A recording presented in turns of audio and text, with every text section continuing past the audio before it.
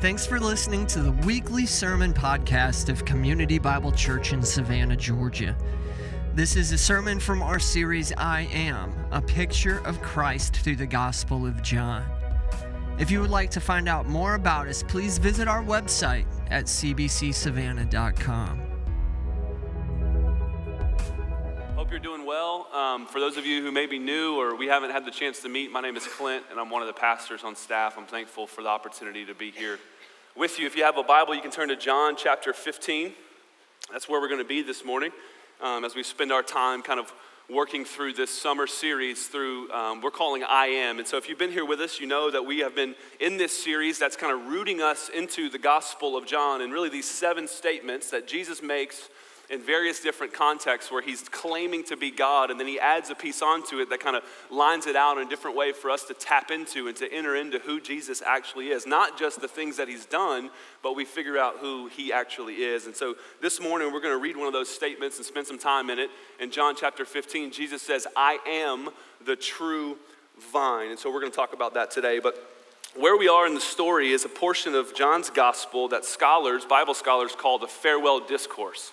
And they call it that because the first 12, 13 chapters of John's gospel is kind of like 3 years of his life. And then the last, or these chapters 13, 14 to 17-ish is really zoomed in on the last week of Jesus' life and his public ministry. And so I came across a quote this week that kind of helped frame this up for me. I just wanted to share it with you. It's not going to be on the screen. I'm just going to read it. But it was a blogger or something. The guy said this: sometimes I joke about what I would do if I knew that I only had a day or a week left to live. Would I eat junk? Would I go crazy? Would I buy whatever I want without recourse, etc.? Today it hit me that Jesus knew, and he washed his friends' feet. And so what he's talking about is in John 13, the Bible tells us that Jesus is at dinner with his closest friends, and at the end of that dinner, he gets down, he takes off his outer garment, he ties it around his waist, and he starts to wash the dirtiest parts of them. Really weird for them culturally. This is Jesus, the last week, the last few hours of his life. This is kind of the posture that he took on, one of serving his friends. And then he starts to teach them, right? He wants to lay out for them the most important things that he wants them to know before he goes to the cross. And then we get to John 15, and this is functionally Jesus' last few hours, right? His last day before going to the cross. And this is what he wants, what we're going to read, and I'm saying this because I want you to tap into this. This is what he wants his disciples to have ringing in their ears as they see him on the cross. Right? These are his functional last words to his closest followers, that they would remember this. John 15, verse 1, I am the true vine, and my Father is the vine dresser. So it's hard for us to understand the fullness of what Jesus is saying for a number of reasons, but primarily because we aren't first century Jews.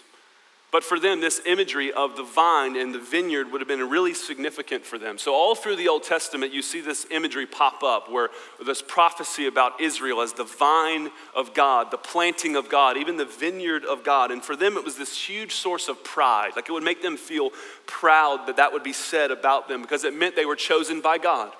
It meant they belonged to him, that they were his planting, that they were supposed to be the ones who would bear the fruit of God in the world. That was this source of pride, this imagery when they hear, hey, you are the vineyard, you are my vine, you are my beauty here on earth. And so it's also, this isn't a one-to-one illustration, but it's also similar to the way we think about the flag.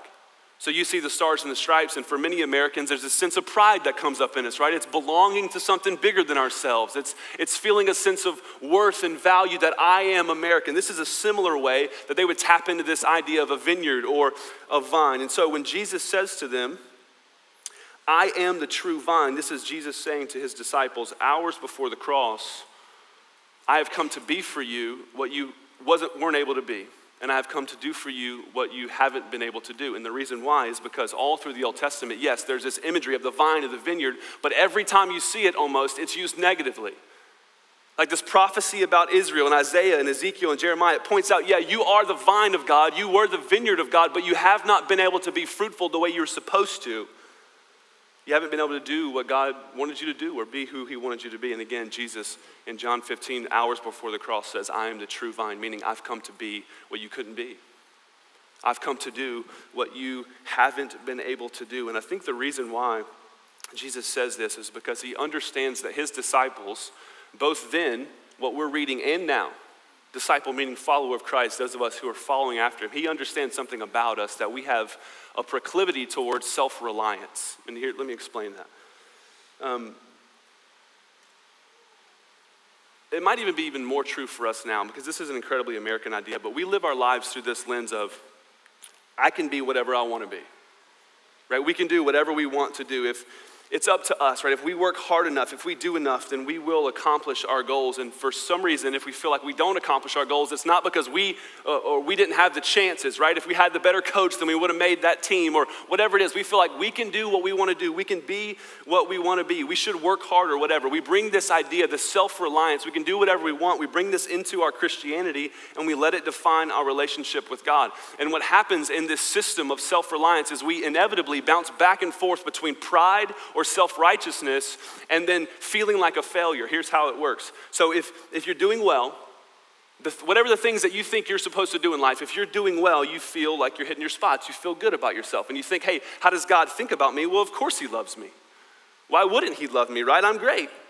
And then we look at other people who are struggling and we're not, and so we become prideful, we become self-righteous, and we lack grace for them because we wonder why they can't get their lives together like we could. So what happens, we have a proclivity towards self-reliance. It's up to us. Look at how good I'm doing. Of course God loves me, and why can't you get it together? But then what happens when we mess up? We feel dirty. We feel like a failure. We feel this need to run and hide from God because there's no way he could possibly love us. We begin to resent the people around us who seem like they're not struggling because we want what they have and we can't get there. We bounce back and forth between this place because we live in this spot. This is how many of us live our lives, of thinking it's up to us, right? We can do whatever we want to do. We can be whatever we want to be. It means it's up to us. We think we're the vine. We think we're the planting from God. It's up to us to bear this fruit. We have to do enough. We have to work enough. We have to be enough. This is human nature. This is the problem that we all face living in a Genesis 3 world, and this is what Jesus came to do away with. And so as he gets nearer and nearer to the cross, he wants his disciples to understand he is the true vine. He's saying you thought of yourself as the vine, you thought of yourself as being chosen by God, but even in that, no matter how hard you try or no matter how much you do, you still kind of constantly feel like a low-grade disappointment. In our lives, that's how we feel. Or maybe it manifests itself in this way, where you have this fear of being found out. This fear of being exposed as a fraud. And you don't even really know why. Why do I feel that way? You get a random phone call from that person that you miss, or you get an email from your boss or a call that says, hey, I need you to come to my office, and all of a sudden you're going, what did I do wrong? See how this manifests itself in our life, and we feel like a disappointment because we feel like we can't live up to the hype. And Jesus says, I am the true vine. In verse 5, he adds a piece onto it. He says, and you are the branches. He's saying that even though you have been unable to actually be fruitful the way that you were supposed to, I've come to make a way for you to bear fruit in your lives. I've come to bring you a belonging that is better, a belonging that isn't up to your performance or what you can accomplish on your own, but it's up to what I will accomplish on your behalf. And so now your confidence and your worth is not up to what you can do into this vine that will never live up to its full potential, but now you are in me, the true vine. And so since this is who Jesus says he is, he says, I am the true vine. Since that is true, I think there are two things from this passage of scripture that should shape the way we live our lives. So if you are living in, call yourself a Christian, would identify that way and say, I'm following after Jesus with my life. Two things in this passage that we should seek to do. I'm gonna give you two words to remember. The word remain and the word refine. This shapes and frames this passage. So we should seek to remain and we should expect to be refined. So let's look at it together. Verse 1, Jesus says, I am the true vine. My Father is the vine dresser. Every branch in me that does not bear fruit, he takes away. And every branch that does bear fruit, he prunes that it may bear more fruit. So Jesus says, I am the true vine. My Father is the vine dresser, meaning he is the one who takes care of the vine. And if you notice there's only two different types of branches. There are those who are fruitful and those who aren't fruitful. So what's going on here is Jesus is using this illustration and he's building out for his disciples the way the Christian life is supposed to work. To put it as simply as I can, it's this. What Jesus is saying is to be a Christian is to bear fruit. That there is a complete correlation there, that if you are a Christian, you will bear fruit. His point is there is no such thing as an unfruitful Christian because fruit is the identifying mark of whether or not you're a Christian. And so we need to define what it means to bear fruit, and I'll do that in a second. But what happens is I think we create all these different categories of Christian that don't exist in the Bible. Like there's junior varsity Christians and varsity Christians. There's ones who are actually on the field, and there are those of us who are just sitting on the bench. We create all these categories for Christian that don't exist in the Bible. And if we're honest, what we're talking about here is people who kind of follow Jesus. Maybe on Sundays, maybe you throw it in here and there whenever you need him, but then everything else you got it. Then there are people who really follow after Jesus. That's kind of the categories we make, but the Bible doesn't have those. It says that Christians, all of them bear fruit. Not necessarily the same amount of fruit, but they all bear fruit. Again, because the identifying mark of a Christian is to bear fruit. So what kind of fruit is Jesus talking about? He's talking about the fruit that comes up in us, comes up out in our lives as we're transformed by the gospel. So as we believe the truth of who Jesus is and what he's done, and we plant that in our lives, and this fruit starts to come out in us, the Holy Spirit enters us and sets us free from living a life of self-reliance. As we talked about, of thinking it's up to me to do enough, it's up to me to be enough to earn the approval of God and to earn the approval of the people around me. And we're set free from that, and we realize we can depend on him. And so this isn't the only way to think about the fruit that comes up in us, but one way, a helpful way to think about it is Galatians 5, verse 22 and 23, Paul kind of gives a list of to the Galatian church of the fruit of the Spirit. Should be on the screen. If not, just listen up. So the fruit of the Spirit is love. It's joy, peace, patience, kindness, goodness, faithfulness, gentleness, and self-control. Against such things there is no law. So he doesn't say the fruits of the Spirit. He says the fruit of the Spirit because it's singular, right? It's one fruit, and all of these things that he just listed off, love, joy, peace, patience, all of these things are flavors, individual flavors of the same fruit, the one fruit that comes up in our life when we believe who Jesus is and what he's done. When his power, when we attach ourselves to his vine so his power can flow through us and bear its fruit in our lives. This is what is produced in us when we have the Holy Spirit. And what Jesus is saying, in order for us to be fruitful in this type of way, fruitful in love in your life and joy and peace. In order to do that, we must remain and we must be refined. So let me show you where I get this. Verse 4. It says, abide in me and I in you. As the branches cannot bear fruit by itself unless it abides in the vine, neither can you unless you abide in me.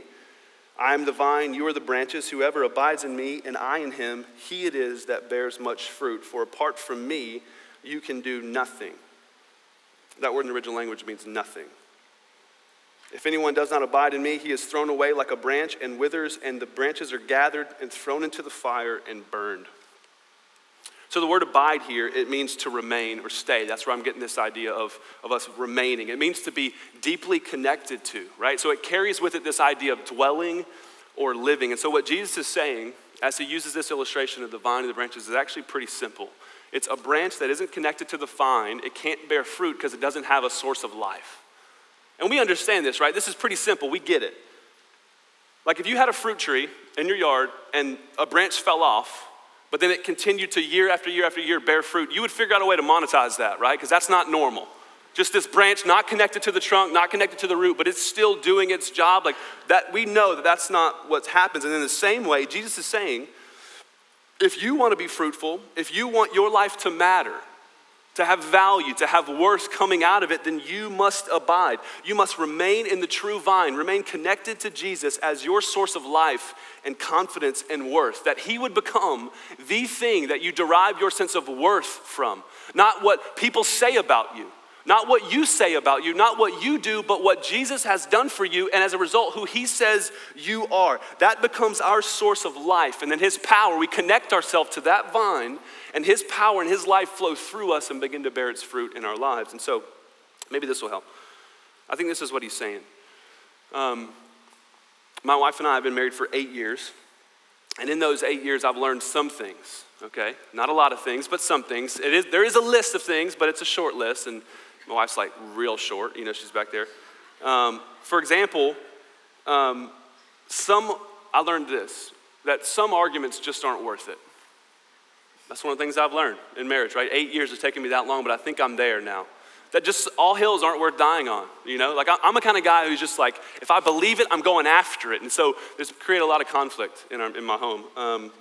Here's one of them. When I asked my wife to marry me, I had an internship at a church, and my pre-tax income was $12,000 a year, okay? So as you might imagine, the majority of our struggles early on in marriage were centered around how we were gonna steward and manage our finances. So to be fair, it's not that she was going on all these shopping sprees, you know? It's just that we were approaching marriage from two different sides of the spectrum altogether. So my budget plan, my financial plan before marriage and coming into marriage was don't spend money, okay? That was my budget. Don't spend it because you ain't got it, you know what I mean? Like it was pretty easy to follow. Like I ain't got it, I don't spend it, it's great. So I pretty much survived off of whatever leftovers I could get from various meetings at the church. And I would eat them long past I was supposed to. And then I get married and all of a sudden she's not cool with that, you know? So things have to change quite a bit. Anyways, one day she went grocery shopping for us. I mean, we've been married a couple months. So she comes home and I'm trying to learn this thing that not all arguments are worth it. And so we're unpacking the groceries and she comes home and it's this new exciting season, you know, we're married and she's happy and we're unpacking the groceries and I'm trying to be helpful and I'm thinking like filtering through things like, what about the Kroger brand of that, you know, and I don't think we really need this, do we? That kind of stuff, you know, I'm trying to learn it and holding it down and I come up to this one bag had flowers in it and I just couldn't do it, couldn't stop. And I said, it had a big sticker on it. Fresh cut flowers, right? And I'm like, hey, what's this? And she goes, well, you know, I mean, she just jumped right into it. I thought it would be pretty, right, to have these flowers on our table, and they'd be beautiful, and they would smell nice, and it would be great to have these fresh cut flowers in our house, you know, and I honestly don't remember what I said after that, but I promise you it was not evidence of the fruit of the Spirit in my life. There was no gentleness, no kindness kind of circling around in that conversation, but I'm pretty sure I said something like, why in the world would you spend money that we don't have on flowers that are gonna die in a couple of days, okay? And so, just in case you're wondering, that conversation did not go well. But like I said, I've learned, okay? Some arguments aren't worth it. Here's why I'm telling you this. The Bible in John 15, all jokes aside, is saying this. The best that your life can possibly be outside of Christ are those cut flowers. That it might look great, it might smell incredible, it might be seemingly beautiful for a season, but make no mistake about it, they've already started dying. From the moment that they're cut from the vine, they're severed from their root, they have no source of life, they've already started dying. And this is what verse 2 and verse 6 are saying, that if you do not abide in me, you will wither and die. Because apart from abiding in Christ, you are at best cut flowers. You might be able to look pretty for a little while on the outside, but inside you have already started dying. So maybe you're wondering, how does this apply to my life? It's this. It's the moment that you look to anything or anyone other than Jesus as your source of worth or your source of confidence in this life, you have failed to abide in Christ. And we do this all the time. If you're in this room, most of us would probably never outright reject Jesus and say, hey, we don't need him, but what does your life say that you're abiding in? Right? What vine have you attached yourself to, hoping that its power would flow through you and bear its fruit in your life? And so maybe this is helpful. Take an inventory. Just think for a moment about your life. The past couple of days, weeks, months, just a short term, not your whole life, just the last few weeks. Think about how you spent your time. Think about how you've spent your money. What does your life say you're planted into? What vine are you running to time and time again, hoping that its power would flow through you and bear its fruit in your life? It could be your marriage. It could even be in a kind of a fantasy space. It could be the marriage you wish you had.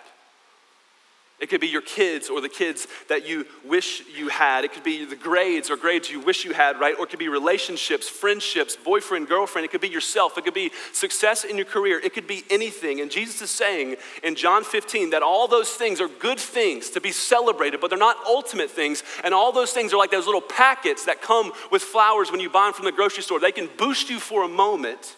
They might make you look pretty or feel great for a season, but they will not last. And Jesus says in verse 1, I am the true vine because there are false vines. that we dig into and we think this is what's going to give me source of life. This is what's going to give me worth. He says, I'm the true vine. I am the real source and giver of life. He says, abide in me. Remain in me. Stay attached to me, connected to me, because this is the thing that you should be doing as a Christian. Remain in and abide in Christ. So much so that when you're with him, it feels like you're home. Remember, this word has this idea of dwelling to it. This word abide in the original language is the dwelling. So when you're with Jesus, it's like you're home. And if you're gone for too long, you feel homesick. Because you feel yourself starting to wither. You've moved yourself out from the vine. Life isn't flowing through you anymore. And you feel that sense of restlessness of just like, what's missing right here? Abiding in Christ is what's missing. So what does it mean to abide in Jesus? I think it means this, that you build your life on the truth of who Jesus is and what he's done, and as a result, who he says you are. That everything from your life springs from this place of who Jesus is, what he's done, and as a result, who he says you are. This word here, abide, is in the present active tense, which means that you don't just abide once. Whatever the past tense of abide is, abode or abided or whatever, right? You don't abide one time, but you continually come back to it. It means we never graduate from the gospel or outgrow our need for Jesus because he is the source and the giver of the only life that satisfies. So on a practical level, out of the headspace, here's what it means to abide. I think it means that you need to spend some time identifying the things in your life that stir up in you a greater affection for Jesus. So you think about the things in your life that stir up in you a greater desire and affection for Jesus. Identify the things that you do and say, the things that you watch, the people you're around that stir up in you. They make it easier for you to remember who Jesus is and what he's done, and as a result, who you are. You identify those things, and this is going to sound crazy. Do those things. That's what it means to abide in Jesus. We try to make it super spiritual or make it really difficult to do, but in reality, it's just do the things that stir up in your heart a greater desire and a greater affection for Jesus. And then on the other hand, we need to identify the things in our life that make it difficult for us to remember who Jesus is and what he's done. The things in our life that we do, the people we're around, the things we say, the things we watch, whatever it might be, we identify the things that put roadblocks in our path of remembering who Jesus is. And then this is going to sound equally as crazy, stop doing those things. That's what it means to abide in Jesus. That we would chase after the things in life that drive us to him and that we wouldn't chase things that don't. Because he is the source and the giver of the only life that satisfies. So for all of us, abiding in Jesus will include these three things: reading our Bible, praying, and living our life in community with other believers. For every single one of us, it will include that. My guess is if you are struggling to abide, when I said take an inventory of your life and think about how you've lived the past couple of weeks, the way you spent your time and your money, if you feel like you've drifted from abiding in Jesus, I would start there. Bible reading, prayer, and community with other believers, because the ultimate goal isn't that there would be one fruit on a vine. How beautiful is it when it's a vineyard? This is the value of community. This is what God's trying to create in us, not in just me or you, but in us. It's the beauty of the church. So I think it's easy for us to dismiss this, right? Christians say, yeah, I get it, abide in Jesus. But we make almost every important decision in our life apart from considering how it affects our ability to abide in Christ. We make major life decisions, like we pick jobs based on how much money we'll make and what the benefits package will be. And then once we've moved, once we've uprooted our family and uprooted our lives and kind of planted ourselves in a new city, now we start to consider, how can I abide here? We do it backwards. And students do this, right? We pick our major based on who knows what. We seldom consider, yeah, maybe this will lead to a career that pays well, but what if I'm going to hate my job? What if God's wired me a completely different way not to be a financial planner? What if I love people, but I've chosen a career path that puts me in a cubicle by myself all the time and I'm wasting away, and then 10, 12, 15 years down the road, you're ticked at God for letting your life be so miserable, but you never brought him into the conversation to consider how you might abide in the first place. Which shows us the vine that we're abiding in, doesn't it? Not the true vine. And Jesus says, that's who I am. I'm the true vine. Remain in me and you will bear much fruit. Don't miss that because of the illustration. He just said that this is the way to a life of love and joy and peace and kindness and goodness and on, right? And he says, against such things there is no law in Galatians 5, because there isn't a single person in this room who says, you know what, I want to be less loving. Not a single person in this room who says, no thanks, I'm fine hating everyone and everything, being afraid and anxious all the time. And Jesus says, abide in me and you'll bear much fruit. And the Apostle Paul says the fruit of the Spirit is love and joy and peace. This is the invitation on the table for us if we abide in Jesus. This is what's going to come up in us. So if we want to be fruitful, we must remain and we should expect to be refined. Look at verse 2. It says, every branch in me that does not bear fruit, he takes away. And every branch that does bear fruit, he prunes that it may bear more fruit. So the Bible just said every branch that bears fruit will be pruned. Remember the fruit we're talking about, the fruit of the Spirit. So this is what it just said, people who are in Christ, who have planted their lives in him and they've seen the fruit of the Spirit come up in them. They've rejected this sense of self-reliance. They've depended on him. And now this fruit is starting to come up in their lives now. The Bible just said every single one of those people will be pruned, meaning their lives will be refined by God. And the question we have to answer is why? Why would God prune what is already fruitful? And he tells us. He says we're refined so that we might bear more fruit, so we could become even more fruitful. And chances are you're never going to see John 15 verse 2 printed on a t-shirt, right? You're not going to see it posted on Instagram behind a picture of a nice hammock, by the beach. Like, you're not going to see John 15 verse 2, I'm going to be pruned. But I think we should. This is good news, and here's why.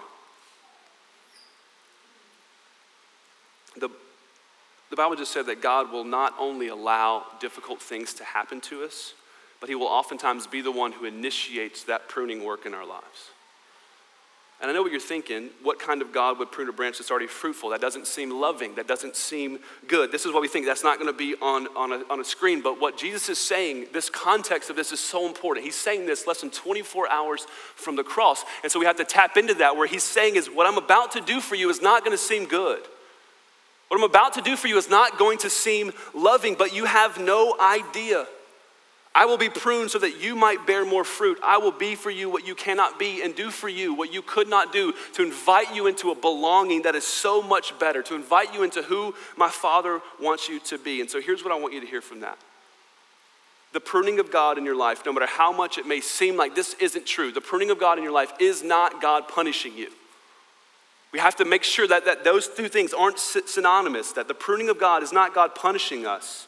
The struggles and the sufferings that we endure in this world is not God punishing us for our sins. And I can say that with all the confidence in the world, because the Bible teaches that every ounce of the punishment for our sin was absorbed by Christ on the cross. And so there's none left for us. So if it's not punishment, then what is this pruning? In verse 2, Jesus is saying, if we abide in him, which means that we build our lives on the truth of who he is and what he's done and who he says we are as a result, then God says that he's going to meet us. This is what the pruning is. God's going to meet us in our lack of fruitfulness, and he's not just going to pull us up by the root and throw us out. He's going to meet us in our lack of fruitfulness, and he's going to shape us and prune us and refine us so that we can bear the fruit of the Spirit in our lives, so that we can have more love and more joy and more peace. And so if you're a Christian, which means that you are following after Jesus, right? God promises pruning for his people, and this is the grace and the love of God the Father in your life, because he doesn't want to leave you on the kitchen table. He doesn't want to leave you propped up by a vase because you can't stand on your own, faking your way through life, pretending to be beautiful on the outside while on the inside you're dying.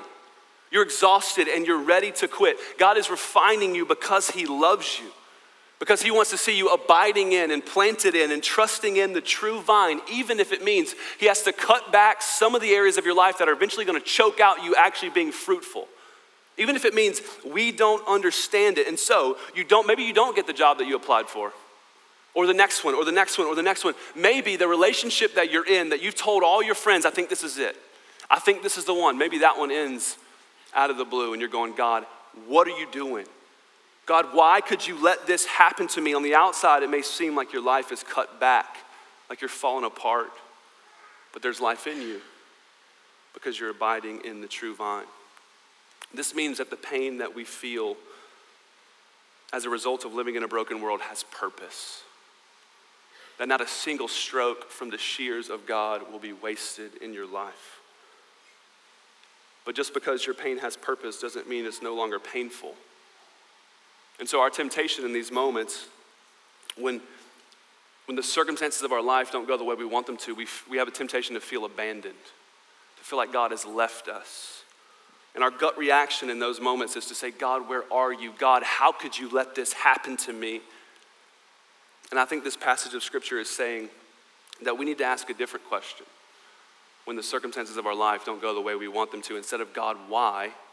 Not that that's a bad question, but I think there's a better question. Instead of, God, why? It's, God, what are you doing in my life right now that I can't see?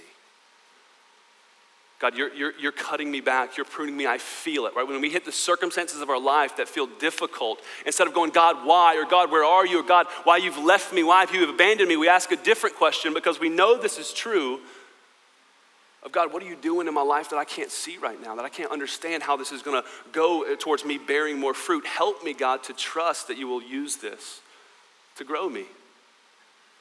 And the pruning of God is not him punishing you, because our God doesn't send us to our room or kick us out of the house to think about what we've done. Right? He hasn't abandoned us. Even on our most difficult days, he hasn't given up on us. In fact, it's the opposite. It's in our most difficult days that the God of the universe is most near to us, because he's pruning us. Because the great vine dresser is there with us, holding us up. He's pruning and refining away all the things that will ultimately choke out what's good in us. And in the pain of those moments, he invites us to trust that in the same way that Jesus is the true vine, that God the Father is the great vine dresser, that he knows what he's doing in us. And friends, God's plan for you is always better than your plan for yourself. Always. There's an invitation to trust him in that. Even when it's difficult, right? Even when it's painful. Let's look at the last thing here, verse 8. By this, us bearing fruit, by this my Father is glorified, that you bear much fruit, and so prove to be my disciples. As the Father has loved me, so have I loved you. Abide in my love. If you keep my commandments, you will abide in my love, just as I have kept my Father's commandments and abide in his love. I think what happens because of the world we live in and our tendency towards self-reliance or whatever, we can't read those verses the right way. So we read verse 8 where it says, bear much fruit and prove my disciples. Prove you're my disciples. We read verse 10 that says, if you keep my commandments, if you will abide in my love, right? And our minds immediately go to, what do I need to do to prove that I'm a disciple? What do I need to do to abide in his love? We think, I got to do better. I have to try harder. And in that, we're blind to the pattern that exists in verse 9. Let me read this for you. As the Father has loved me, so have I loved you. Abide in my love. The first part of that verse is not contingent on the second part of that verse. It's not, if you abide in my love, then I will love you. It's I love you the same way the Father loves me, which is infinitely. And then he says, abide in my love. The command in this text is to remain in his love for us, to live there, not go earn it. Jesus says, abide in that, right? Stay connected to that. Dwell there. Build your life on the fact that you are a son or a daughter of God, that you belong to him and you are loved by him. And I think Jesus says this because there is not a single person in the world who knows what that's like more than he does. To be loved by God the Father and yet not be disappointed, but he delights in us. And Jesus says, remain in that. That's what it means to be a Christian. Hours before the cross, he's saying, this is what I want you to get. Don't think you have to earn my love and approval. Just remain in it. Allow your life to spring forth from the power that flows through us when we know we're loved by God the Father, not because of anything we've done, but because of everything Jesus has done for us. And many of us have a desire to abide in Jesus, but we think that there's these things in the way.